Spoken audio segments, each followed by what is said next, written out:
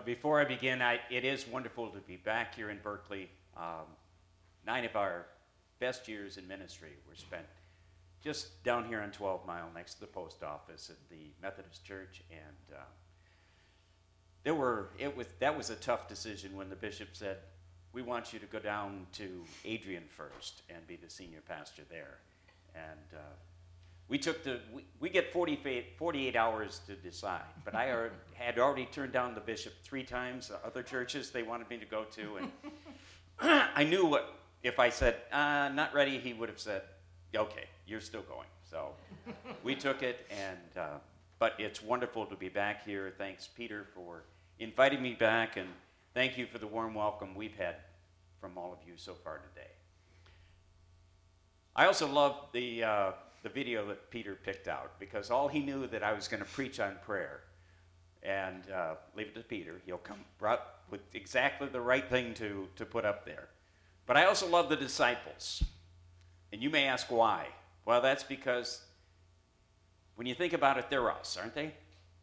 They're you and they're me. So you may say, well, what exactly do you mean they're us?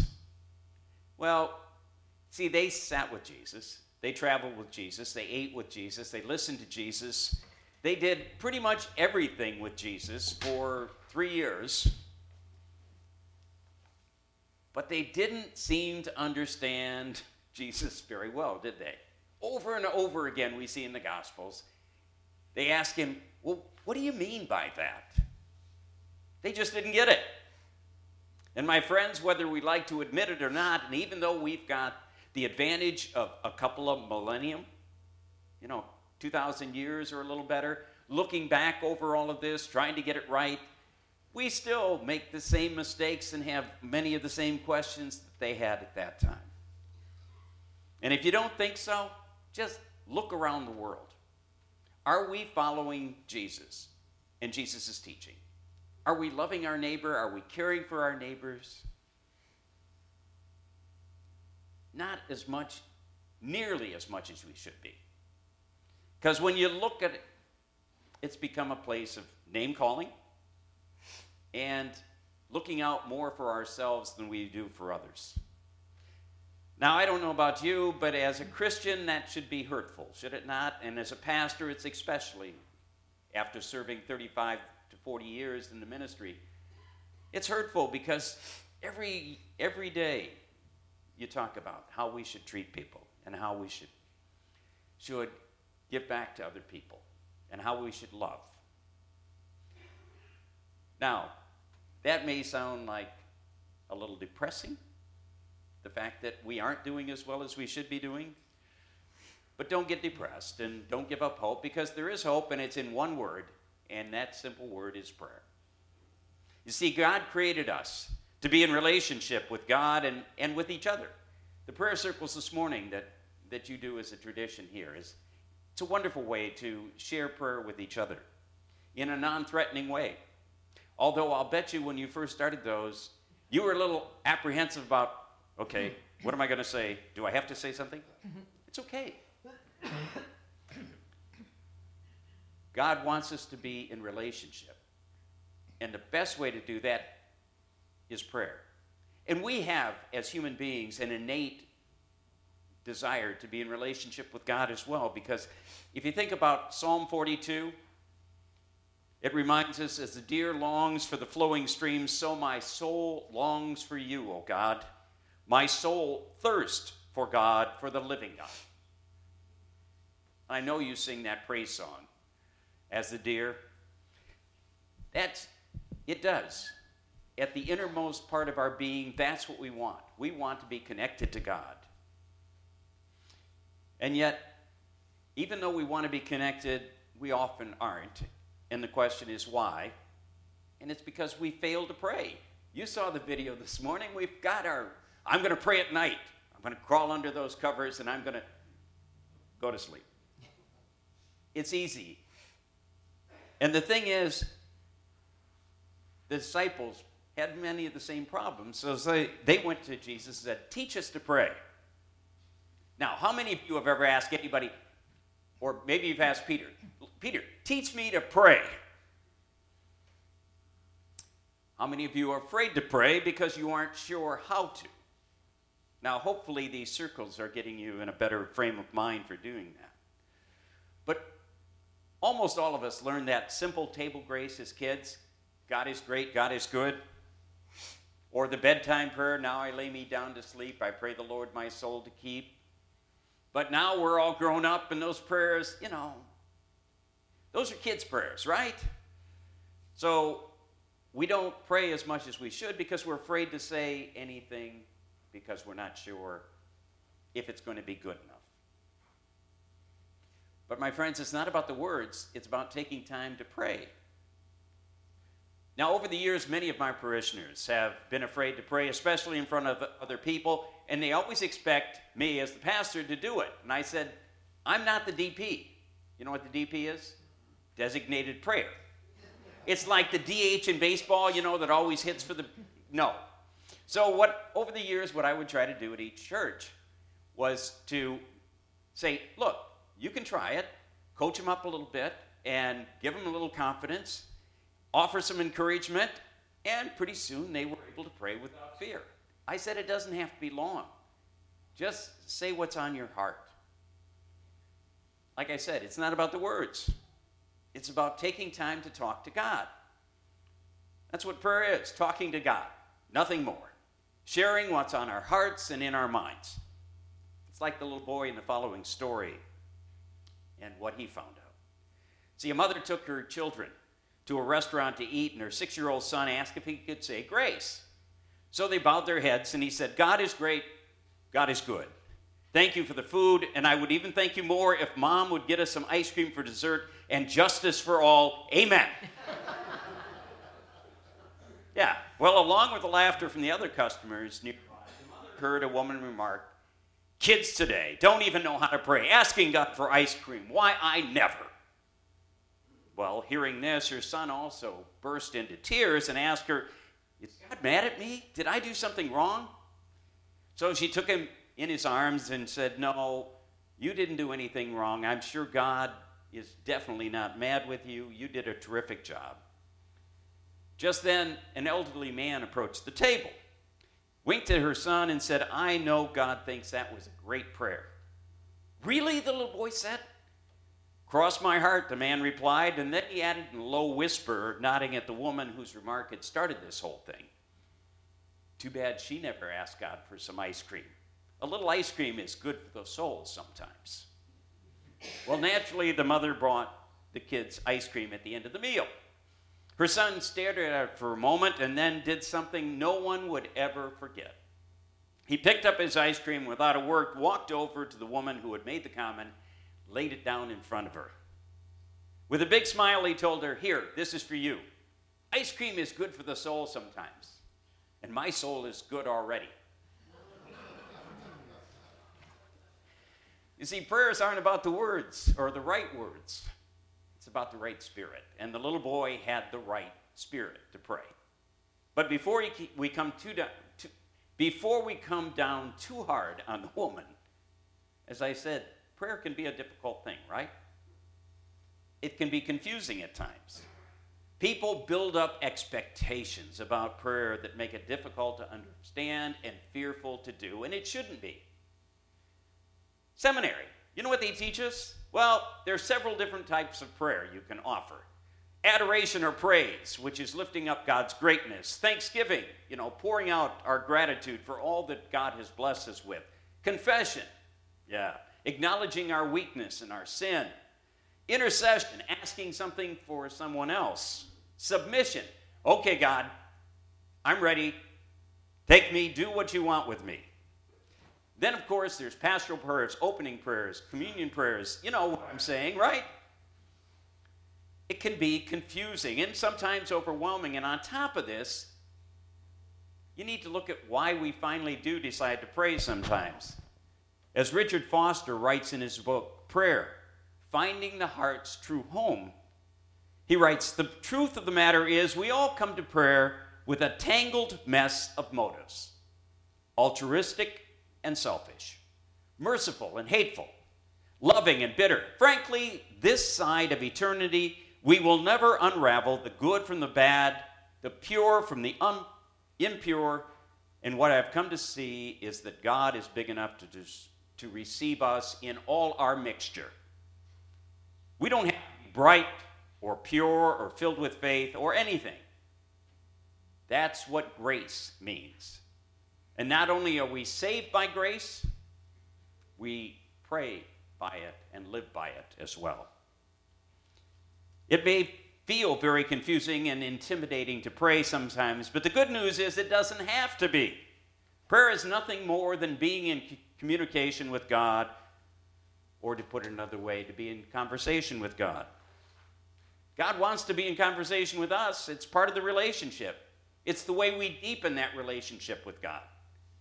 Now, think about all of your earthly relationships. If we don't talk, if we don't communicate, if we don't keep in contact with each other, what happens? The relationship falls apart, right? Same is true as our relationship with God. If we don't communicate with God and listen for God, our relationship becomes strained and weak. Perhaps it would help to think in terms that Foster offers. He says, think of it as God welcoming us into God's house, God's home. We don't need to be shy. God invites us into the living room of his heart, where we can put on old slippers and share freely. God invites us into the kitchen of his friendship, where chatter and batter mix in good fun. God invites us into the dining room of his strength, where we can feast to our heart's delight. God invites us into the study of his wisdom, where we can learn and grow and stretch and ask all the questions that we want. God invites us into the workshop of his creativity, where we can be co-laborers with him, working together to determine the outcome of events. And God invites us into the bedroom of his rest, where new peace is found and where we can be vulnerable and free. It's also the place of deepest intimacy, where we know and we are known to the fullest. Now, does that sound intimidating or welcoming? To be invited into God's home in all the different rooms. Spending time with God in conversation. That, my friends, is prayer. And the best part is, we have a way to begin that conversation. That's the prayer we pray each week in church. It's the prayer that was the answer to the disciples when they asked Jesus, teach us to pray. It's very simple, it's very short, but my friends, it is filled with meaning. Let's look quickly at the familiar words of the prayer of our Lord Jesus Christ. Our Father who art in heaven, hallowed be thy name. What are we saying when we say these words? We're saying, God, it's you who have created us, and we lift your name on high. We hallow it. We revere it. We stand in awe and wonder when we look at your incredible creation with all its intimacy and intricacy. And God, we're thankful you created us and gave us this incredible creation to use and take care of. You alone are worthy to be praised. It's all about you. It's not about us. Thy kingdom come, thy will be done on earth as it is in heaven. Oftentimes when we pray together, we pray in those phrases, don't we? You know what I mean. You say part of it because everybody can say it pretty easily together without having to grab a big breath. Yeah. But sometimes when we do that, it's a disservice to the prayer, because it's thy kingdom come, thy will be done, and then we put a pause. On earth as it is, it should all be one, because we're praying for God to bring it here now, right? God's will be done with us now here on earth, and as fully and as completely as it is in that place that we call heaven. But when we pray, I'd suggest we do so with a little bit of caution, because do we really want God's kingdom and God's will to happen in our everyday lives fully? Or do we like the lives we have right now? Are we comfortable in our current lives and not sure what changes might occur if God's kingdom really came in its totality? Just a word of caution. Be careful what we ask for. We might get it.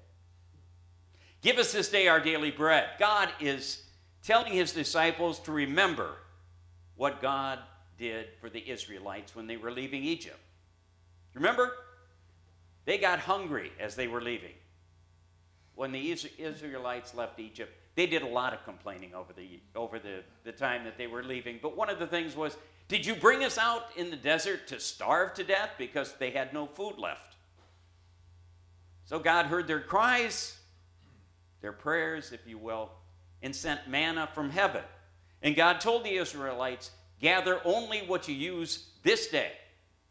Don't try to save it, because if you do, it'll have worms. It'll go bad. It's a reminder that God provides for our needs, but not necessarily our wants. In this marvelous creation, we have everything that we need. And there's plenty to go around if we share and don't try to hoard it. Forgive us our debts as we forgive our debtors. Uh-oh. Here we go. It's another one of those phrases that needs to be taken in one breath. It's a continuous sentence. We're asking God to forgive us our mistakes, our shortfalls, our goof-ups. In essence, forgive us our sins. You know, the S word. We don't like to think of ourselves as sinners, do we? Because it carries a certain connotation. But my friends, we all sin and fall short of the mercy of God. We want God to give us that get-out-of-jail card free, right? You know, the Monopoly card that you get out of jail free? And God is more than willing to do that for us because God created us. God loves us. But in spite of God's best intentions, we don't always follow what God wants us to do. And even though God is trying to lead us, we have other ideas of where we want to go and what we want to do. But God forgives us that. But then God asks us, I want you to also forgive those who you've done wrong to. Forgive those who have disappointed us, who sin against us, who have hurt us. God doesn't want us to be petty, nor hold grudges. God wants us to strive to follow God's and Jesus' example. Forgive us as we have been forgiven. Wow. This prayer can really be hard to do when you start looking close at everything we pray every Sunday morning, right? Or every day if it's one that you do. Lead us not into temptation. God, you created us.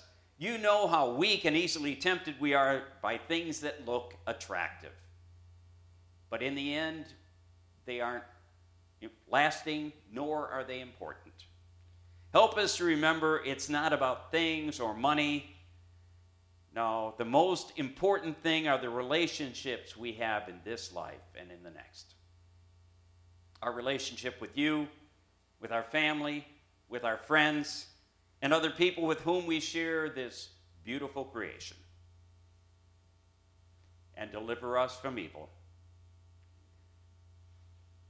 God, when we get ourselves in trouble, when we get into something over our heads,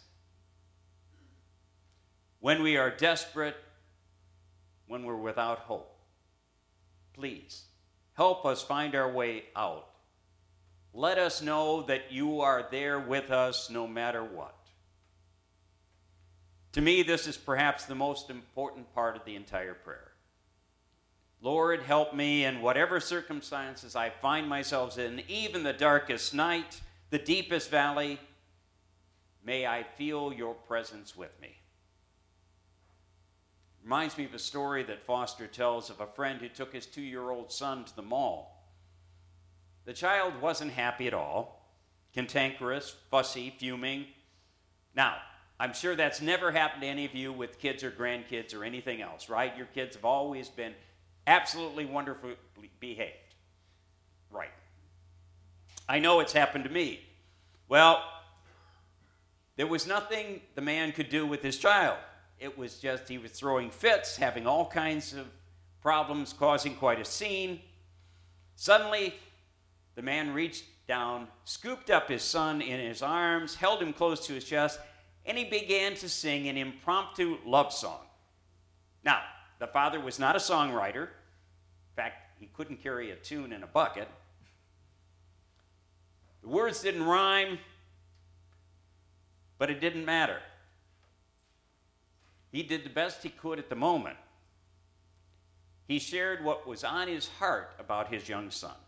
And he sang, "I'm so glad you're my boy. You make me happy. I love when you laugh." And they continued to walk through the mall as the father quietly sang his heartfelt love song. Gradually, the young boy relaxed and grew quiet, listening to his father's strange and wonderful song. When they arrived at the car, the father opened the door and began to buckle his son into his car seat. The child looked up at his dad and said, "Sing it to me again, Daddy, sing it to me again." My friends, prayer can be a bit like that. With an open mind and heart, we come to God and allow God to sing us a love song, to let us know that God loves us, cares for us, and provides for our needs, so that not only do we know intellectually that we are loved, but we can actually feel God's love unconditionally for us. A love that allows us to deepen our relationship with God and can transform us to be the best people we can be, the people God intends us to be. The kind that can make a difference in the world because we know and feel loved, and therefore we too can share that love. You see, Jesus' answer to the disciples' questions may be a short prayer, but it's got everything in it that we need. One could say it's a lot like Prgo's slogan. You know the one, Prego spaghetti sauce? It's in there. Okay? Don't be intimidated by prayer. Just pray the prayer you know, remembering what it is we're praying for and asking for. It's all we really need, my friends. And then, listen for God's response, a song just for us.